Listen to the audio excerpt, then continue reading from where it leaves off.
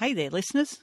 I'm Robin Annear, and this is my podcast, Nothing on TV, in which I ransack Trove newspapers, the National Library of Australia's ever-expanding digital repository of historical newsprint, to bring you stories from a time when there was literally nothing on TV. Here's what I've got for you this time. It's from page 8 of the Melbourne Argus on 10th of November 1914 under this headline, Boy Incendiarist, Deadwood Dick Reader. At a sitting of the Children's Court at Trentham, a boy 13 years old was charged with having caused the fire which destroyed the Garlick's Lead State School recently. Various witnesses spoke of the boy as being well-behaved and of a good character, it being urged that the principal cause of his lapses was his extensive study of Deadwood Dick literature and the resultant hunger for sensations. Now, I'll bet that anyone who's dipped into Trove newspapers much will have come across something of this sort, laying the blame for criminality, especially among boys, on what was called pernicious literature, or else on picture shows, the gramophone, wireless, comics, TV, CB radio, video games, and on up to the present day when I guess viral memes and YouTube pranks are to blame. Deadwood Dick and his ilk, though, were held up as the chief culprits for perhaps 3 decades or more spanning the turn of the 20th century. They were of the class of literature known here and in England as penny dreadfuls, and in the US as dime novels. The names give the genre away. They were cheap and plentiful.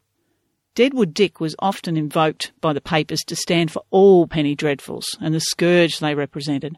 Why scourge? Because Dick was a heroic outlaw, forever outwitting the law and winning ladies' hearts, and boys couldn't get enough of him. The first Deadwood Dick novel, Deadwood Dick, the Prince of the Road, came out in 1877.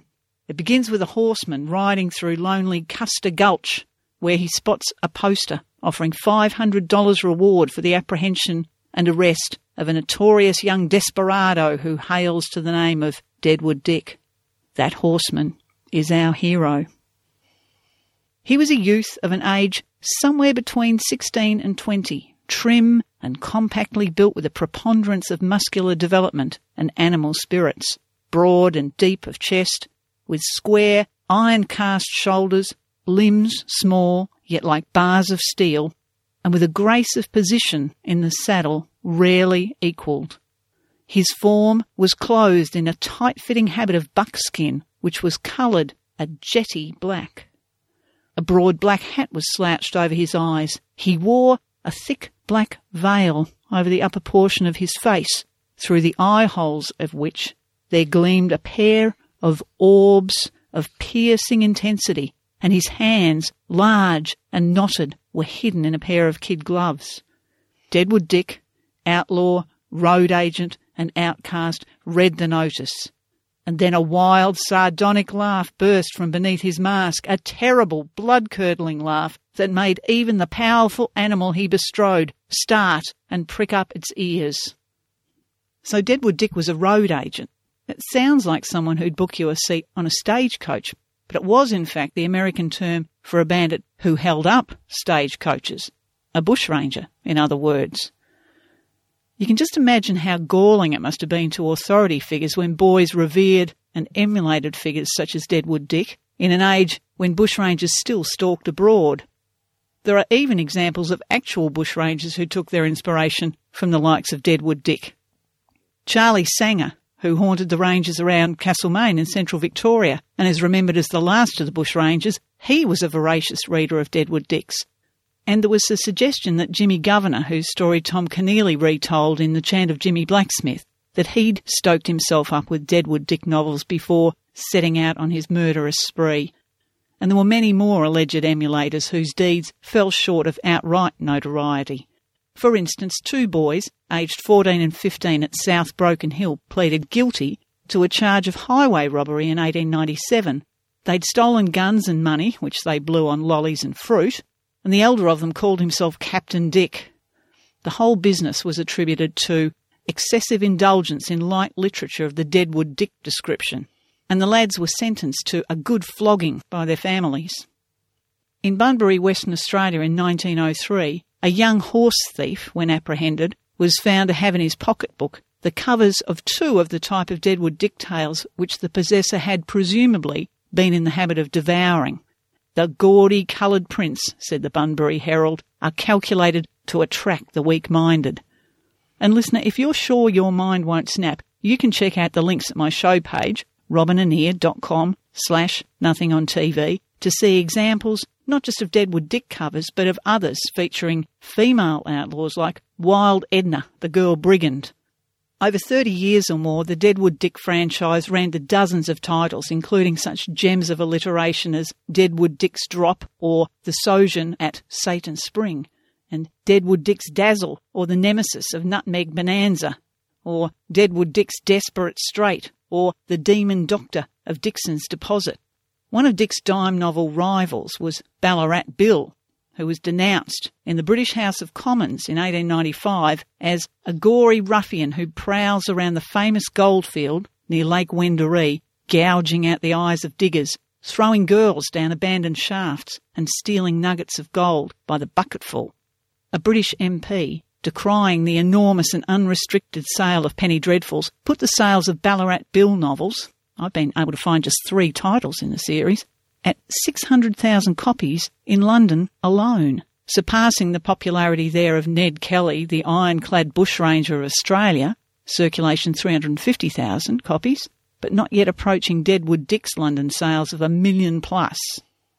Some of these cheap publications, which are designed for the amusement of boys and persons but partially educated, said the Catholic Press newspaper in Sydney, glorify crime and make all their heroes lawbreakers.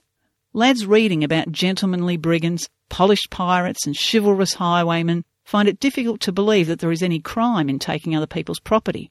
Many a lad who has broken a mother's heart owed his defective moral sense to the cheap sensation fiction which crowds the bookstalls. That was in 1905, and there was worse to come. I mean the picture shows. Motion pictures, originally known by trademark names like cinematographs or biographs, or colloquially as living pictures, had been widely seen in Australia since about 1896. Travelling shows exhibited them in halls and theatres all around the country. But only around 1910 did production, distribution and demand hit critical mass. And I mean it, the effect was explosive. Suddenly, in every Australian suburb, halls and shop fronts were converted into rough-and-ready picture theatres. In the US, they called them Nickelodeons. They ran picture shows daily, matinee and evening, and in some cases all day continuously. In country towns, the shows that had been monthly or fortnightly events were now twice weekly or oftener. A typical Australian picture show would feature between 6 and 10 single-reel films. Each reel was 1,000 feet long and ran for roughly 15 minutes. Usually the program would be a mixture of comedy, drama, documentary and blood and thunder. That is, cowboys, gangsters and outlaws. Deadwood Dick on celluloid. Can you guess which part of the program was most popular? Needless to say, it became a problem. In next to no time, it was being said in the pulpits, in Parliament and of course in the papers that just one sensational picture has more effect upon children than would their reading of a dozen Deadwood Dick stories. In a panic piece typical of the period from the Melbourne Herald in February 1911, headlined "The Cinematograph, Cultivator of Crime, Pictures that Corrupt Children," the writer deplored the alarming growth of crime worship resulting from the spread of, in particular, suburban picture shows. In one suburban district last week, they said, there were 3 such theatres within a quarter of a mile of each other, and at 7 o'clock of an evening, 60% of the audience was under 14 years of age. And children, it is well known, receive impressions for good or evil as readily as warm wax. Here's the journalist's summary of the program at one of the theatres he visited. The first picture was an excellent travel film showing a railway trip through Norway. The second was a ridiculous comic picture portraying a burglar escaping from a policeman. The third was a drink tragedy in which an intoxicated father sent his 10-year-old child out to sell papers and then beat him about the head with an empty beer bottle because he had not sold out. Towards the end of this enlightening episode, the small boy is seen dead on a bed and an angel comes down and takes the murdered boy up through the ceiling. Next came another comic picture in which the alleged humour lay in the pranks of two Scotsmen who played practical jokes with the night bell of a doctor's shop. And then we were treated to an escaped convict story. Broad arrows, pistols, faces distorted with villainy. The convict was prevented from stabbing a young girl by hearing the strains of Home Sweet Home ground out of a barrel organ off. Remember, these pictures were silent except for musical accompaniment, in this case a barrel organ. Anyway, the Herald piece went on. The effect of the evening's program was that in 2 short hours, the whole day's work as regard the moral education of a child is undone. There is no end to the possibilities of the cinematograph as an educational factor, but the men who buy the films have got the idea into their heads that what the public wants is blood, excitement, sensation, knives, pistols, and all the accessories of the transpontine melodrama. Transpontine? That splendid word, meaning from the other side of the ocean, was journalese for American. The cost of admission to suburban cinemas was just threepence. Some suburban theatres would even accept an empty bottle or two in lieu of a coin. Bottles, of course, were worth money then, so that kids would spend half their day going door to door asking for dead Marines. During 1911 and 12, surveys conducted by police and magistrates in Sydney and Melbourne bore out the Herald reporter's estimate that up to 60% of the audience at suburban picture shows on any given night were under 14, and many of them were unaccompanied by parents. Just picture this. As you walk along the street in any populous suburb, said the Australasian, you will see between 7 and 8 p.m. hundreds and hundreds of children, all off to one or other of the picture shows. According to the Herald, the majority of the youthful audience is sent to the theatres by parents only too glad, after a tiring day, to get rid of their offspring for an hour or two at a cost of threepence. And here's the Melbourne Argus under the headline, Crime Among Children, Influence of Picture Shows. Children aged from 7 years upwards have been seen night after night standing outside picture theatres for the purpose of begging their way inside. It's the general opinion of the police that picture entertainments have made children dissatisfied with home surroundings and created in them a spirit of unrest. People are pestered for money to enable the children to attend the entertainments, and it's stated that stealing is often resorted to.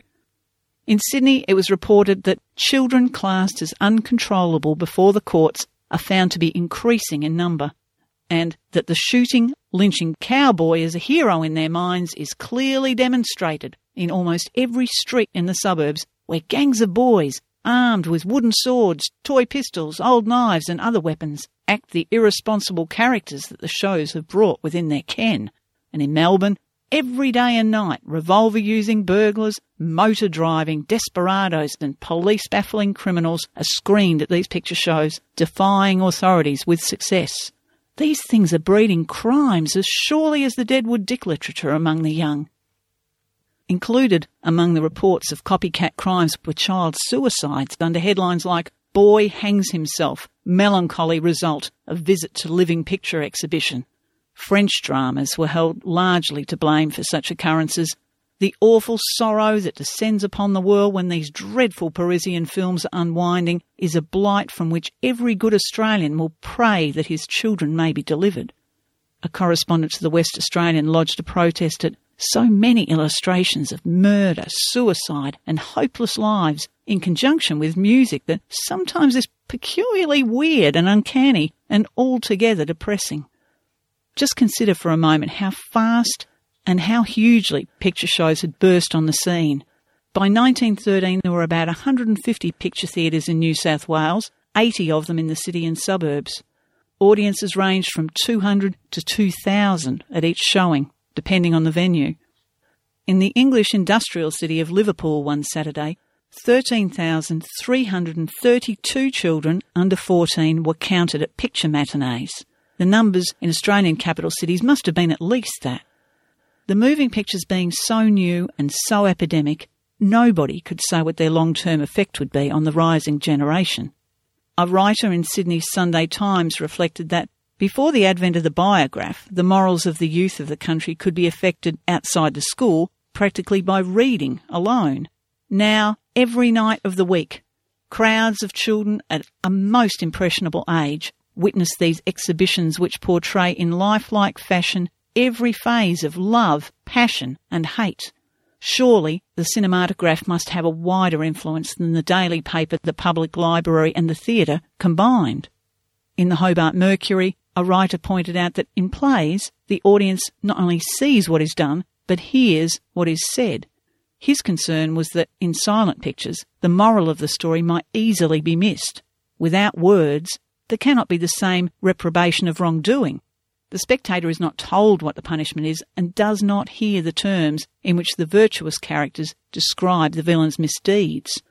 A writer in the Riverine Grazier fulminated against the fake pictures. It is manifestly a waste of money and of energy to compulsorily educate the boys and girls of the state in the daytime and then allow them to spend their evenings looking at acted lies of a sensational and harmful kind. And in the Melbourne Argus, an editorial blamed compulsory education for robbing parents of their authority in the first place. For 40 years, the state has been steadily relieving parents of more and more of their responsibilities. The children of the 1870s and 80s consequently grew up with a weakened sense of dependence on their parents, and now they are parents themselves and they show a weakened sense of duty towards their children. Children's craving for picture shows was likened to an addiction. Health experts warned that the growing eye of the child was soft and easily upset. There were even reports of a new disease called motion picture eye. Some feared what young people must get up to for hours in darkened theatres, and of course there were calls for censorship. Germany and Italy had started censoring picture shows as early as 1909 or 10. In Australia, through 1911, 12, 13, the calls for the restriction of picture shows grew louder. Sunday sessions were the first to be curtailed, largely because church attendances and collection plates were suffering. The New South Wales government in mid-1911 prohibited the charging of entrance fees at picture shows on Sundays, and within a short time the number of Sunday picture shows was down from 30 to just 4. The same restrictions dictated that pictures shown on Sundays must be either biblical or scenic in subject, and that the music must be sacred. The World News, a Sydney paper, and admittedly a racy one, demanded to know, why should scenic pictures be picked out as specially suitable, unless dullness is presupposed as necessarily just the thing for Sunday evening? Can the acting Chief Secretary, who had introduced these Sunday regulations, seriously hold that a picture of Kosciuszko or Katoomba or Mullungudgery or Stock and Bingle encourages a devotional frame of mind? The Albury Banner and Wodonga Express facetiously suggested that Sunday picture shows might take the form of total abstinence lectures, varied perhaps with a well-drawn illustration of the diagrams in the first book of Euclid. A newspaper report headed Wicked Wonthaggi told how a cleric in that South Gippsland town had thundered against Sabbath desecration not just by the 1,300 who attended picture shows, but by women who did their laundry on Sundays. Some local councils in Victoria brought in regulations prohibiting Sunday pictures in the face of considerable opposition. 1,500 people turned out to a boisterous meeting of protest at the South Melbourne Town Hall, and when the mayor asked, "What did you do before there were any picture shows?" a voice from the floor retorted, "We didn't go to church."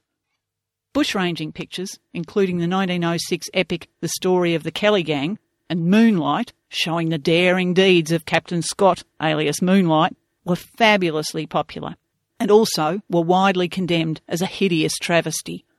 As early as 1911, the picture industry in New South Wales and Victoria agreed not to show any more bushranger films, a declaration, said the Sunday Sun, which may well puzzle the ordinary non-bushranging Australian person. The writer went on to explain, "The action has been taken in view of the general tendency of our Sydney youth to leave more peaceful callings and adopt the professions of the outlaw in the wild forests of Pitt Street and the lonely mountains of Darlinghurst. It is generally understood that bushranging has enormously increased since the films first began to flicker with stories of crime and plunder." Even from a purely nationalistic point of view, the writer thought it a pity that bushranging pictures should be sidelined. He wrote, "Only today, a teacher in one of our Sydney schools told me that when boys are asked to draw anything from memory, they invariably produce a recognisable picture of an Indian or a cowboy with a revolver. To make a sketch of a real bushranger of our own early days would be, after all, only to draw Jim or Jack on a good horse." The Ned Kelly film would have a resurgence in 1913, at which time it would be expressly banned by the Victorian Premier. In Queensland in 1911, a new Police Offences Bill was introduced to Parliament, which would authorise any police officer above the rank of sergeant to forbid any cinematographic picture show if he is of the opinion that the pictures are of an immoral, degrading or pernicious tendency. And in New South Wales, the Minister for Education, a Mr Beebe, was petitioned by women's organisations to censor films that were exciting to crime or which gave encouragement to vice, showed a tendency to immorality or disrespect to law, order, age or suffering. Mr Beebe seemed to warmly entertain the idea, for which he was condemned by The Truth, a newspaper which might itself have been called pernicious, but which positioned itself also as an enemy of hypocrisy. Beebe, said The Truth, appears to have been caught in the widespreading wave of hysterical wowserism. We have been guilty on many occasions of visiting these allegedly degrading entertainments, but we cannot call to mind one occasion upon which we have seen a picture screened which would be calculated to drive even the most impressionable youngster to drink or incite him to go home and murder his parents in their sleep, or to strip the family residence of all its portable property and flee to the fastnesses of the bush, there to embark upon a career of bushranging, bloodlust and other atrocities. And the writer went on to suggest that Beebe might place an embargo upon many other things. For instance, Mr Beebe is a member of one of the liveliest parliaments in Australia, wherein the highest code of etiquette is not always observed, and where scenes not infrequently occur which are afterwards recorded in the daily papers under headlines such as disgraceful scenes in Parliament, riotous conduct of members, larrikinism in the chamber, and so on. This is another place from which the young and innocent should be strictly debarred, that their morals should not become tainted and their purity soiled.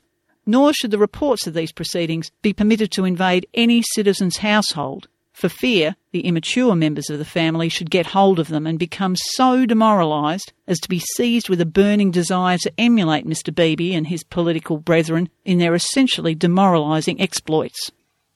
The proprietor of a Geelong picture theatre may have had The Truth in mind when he noted that newspaper reports of harrowing murders, of sensational cases in the divorce courts, and so on, never lack in detail. In fact, he said, if but a fraction of what appeared in even the most respectable press were produced in picture form, I would say, close the picture theatres at once.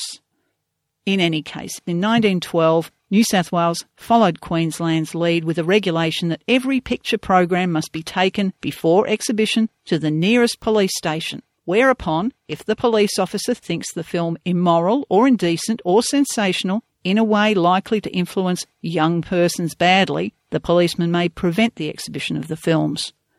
In defence of picture shows, Adelaide's Daily Herald noted that before the inception of the picture show, juvenile criminality was owing either to the theatre, certain types of Richardsonian melodrama, or to the pages of the Penny Dreadful. Children stole to see circuses before the cinematograph was invented, recalled the Melbourne Age. And as for claims that the authority of police and the law was denigrated by picture shows, the Ovens and Murray Advertiser, from Ned Kelly country in northeastern Victoria, pointed out that from the time Sir Robert Peel instituted the police force, the officious, blundering constable has been the object of harmless fun in the leading comic papers, in the harlequinade of the pantomime, and even in Punch and Judy. And the Melbourne Herald asked, what are the Ned Kelly pictures but a larger edition of the woodcuts in the Sunday school prize books? Kelly is vanquished by the police and hanged. Is that an incentive to crime? And in response to concerns about children loitering in the streets at night, the same Herald writer recollected how 20 or 30 years ago boys and girls were often about the streets to just the same extent. Now, if anything, said the Herald, the stream of lads and lasses which flows up and down Burke Street, Bridge Road, Smith Street and other popular thoroughfares is a trifle smaller than it was, as part of it flows into the picture theatres. In Bendigo, likewise, an argument against the curtailment of Sunday picture shows was that they lessened the number of girls in the mall. And here, concluded the Herald, is the crux of the position. It is picture shows or the gutter. In fact, by 1913 or so, it was becoming clear that wherever in the world picture shows were flourishing, crime and drunkenness were on the decline, proving that the temptation of public houses could be reduced by the provision of inexpensive counter-attractions. The Western Champion, out of Barcaldine in Queensland, called picture shows one of the best modern inventions ever discovered. Stanley W. Twist agreed. An American picture show man, he arrived in Sydney in 1913 to head up Spencer's Pictures, a local production company. He told the Sunday Times, "The reel," that is the film reel, "the reel is bridging distance, breaking down prejudices, bringing once alien peoples closer together, educating the illiterate, amusing the educated, and giving them all much matter for thought." By then, feature films were on the rise, so that picture shows often had a main attraction running an hour or so in length. At the time, pictures were measured in footage, not minutes, and feature films were advertised as a 3,000-foot sensation or a magnificent 4,000-foot film. After the First World War, the dominance of feature films would give rise to a more refined cinema industry which aimed for the same respectability and sense of occasion as live theatre, with blockbuster productions and purpose-built picture palaces built on classical lines. But guess what? The first ever feature film? That would be the 4,000-foot travesty, The Story of the Kelly Gang, made in Melbourne in 1906. 100 years later, it would be recognised by UNESCO as the world's first full-length narrative feature film. 4,000 feet equalled an hour of viewing, and as the Melbourne Age observed in 1912, boys will always be found to the very end of time who will cheerfully brave the lash and worse to achieve an open sesame to an hour of spectacular amusement. That same year, there was speculation that modern surgery might soon make it possible to eliminate crime altogether by grafting a piece of a good boy's mind into a bad boy's brain. And who knows, perhaps that actually happened because 20 years later, the Argus would report that in London, the centenary conference of the British Medical Association had been addressed by a Mr. Blackiston, the headmaster of a public school, who offered startling criticisms of the modern boy. And they weren't what you might have expected. "Compared with the boy of 30 years ago," said Mr. Blackiston, perhaps thinking of his own youthful self, "the modern boy is timid, untruthful and dishonest. He expects to be taken everywhere in a motor car, and above all, fears loneliness and boredom. Consequently, the old spirit of adventure has been destroyed. Moreover," he added, "the average boy of 1932 dislikes cricket, thinking it slow." 6 months later came Bodyline. Nothing on TV is homemade in my Verlyn Heights studio in Castlemaine, Victoria, Australia. It's produced by Mrs. Bradley, my literary agent, gatekeeper and muse. You can find more episodes of Nothing on TV at iTunes, Stitcher and TuneIn. Why not subscribe and find fresh episodes appearing like magic in your podcast feed? Visit my website, robinanea.com/nothingontv, or just Google Nothing on TV, and you'll find pictures and further reading related to this and other episodes. There you'll also find links to Trove newspapers and to a stack of resources that'll help you find what you're looking for on Trove, and generally to delve into its marvels for yourself, just in case, there's nothing on TV. I'm Robin Anea. Talk to you next time.